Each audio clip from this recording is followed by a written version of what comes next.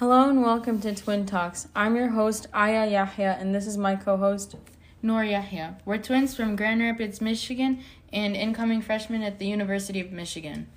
So today we'll be talking about environmental injustice. So what does that mean exactly? So environmental injustice is defined as disproportionate exposure to pollution in low-income communities and in communities of color. For example, the Flint water crisis. In 2014, city officials switched the water system to pipes that were contaminated with lead and caused many health problems, especially in children, like brain damage, which led to slow growth and development, as well as many preventable deaths. And let me add on to the fact that 40% of Flint's population lives below the poverty line. The people haven't even been given justice they deserve. There was slow response time, cover-ups, and the problem hasn't even been solved yet, and the government has not put enough effort to fix the situation. Yeah, exactly, and I think this topic is really underlooked. So I know you've done a lot of research about this subject, so what prompted you to look more into it? So a few weeks ago when we went to Dearborn, when we were going to the restaurant with our cousins, so the restaurant was in the south end of Dearborn, so we had to cut through a lot of factories to just get there. And as I was looking around, I was just in shock. I couldn't believe it. Like these factories were in these people's backyards, pretty much. Like that was their view. And I was like, I didn't know much about the subject. I wasn't really, well versed in like the effects of pollution like in the neighborhood, but I'm like just seeing it, I can understand like this isn't right and this isn't like where people can live really. I know, it's crazy. Like our cousins were acting like it was a normal thing. I know, and then like some of them were saying like, yeah, the mutant kids. I was like, are you serious?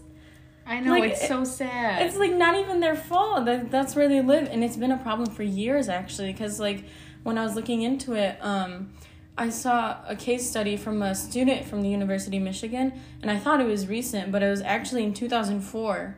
So that was about 16 years ago. And the case study focused mostly on the south end of Dearborn, which is a predominantly low-income area. And on top of that, a journal article published by the American Journal of Public Health found that those living in a low-income neighborhood face a 1.3 times more burden from particulate matter than the overall population. So why is it disproportionately affecting people of lower economic status? So there are two factors to this: location and resources. So let's take, for example, River Rouge, Michigan. So in River Rouge, they're in the same situation as the South End. They don't have, or the factories are right in their backyard, and they don't have hospitals in like the area, so they lack the access to immediate health care.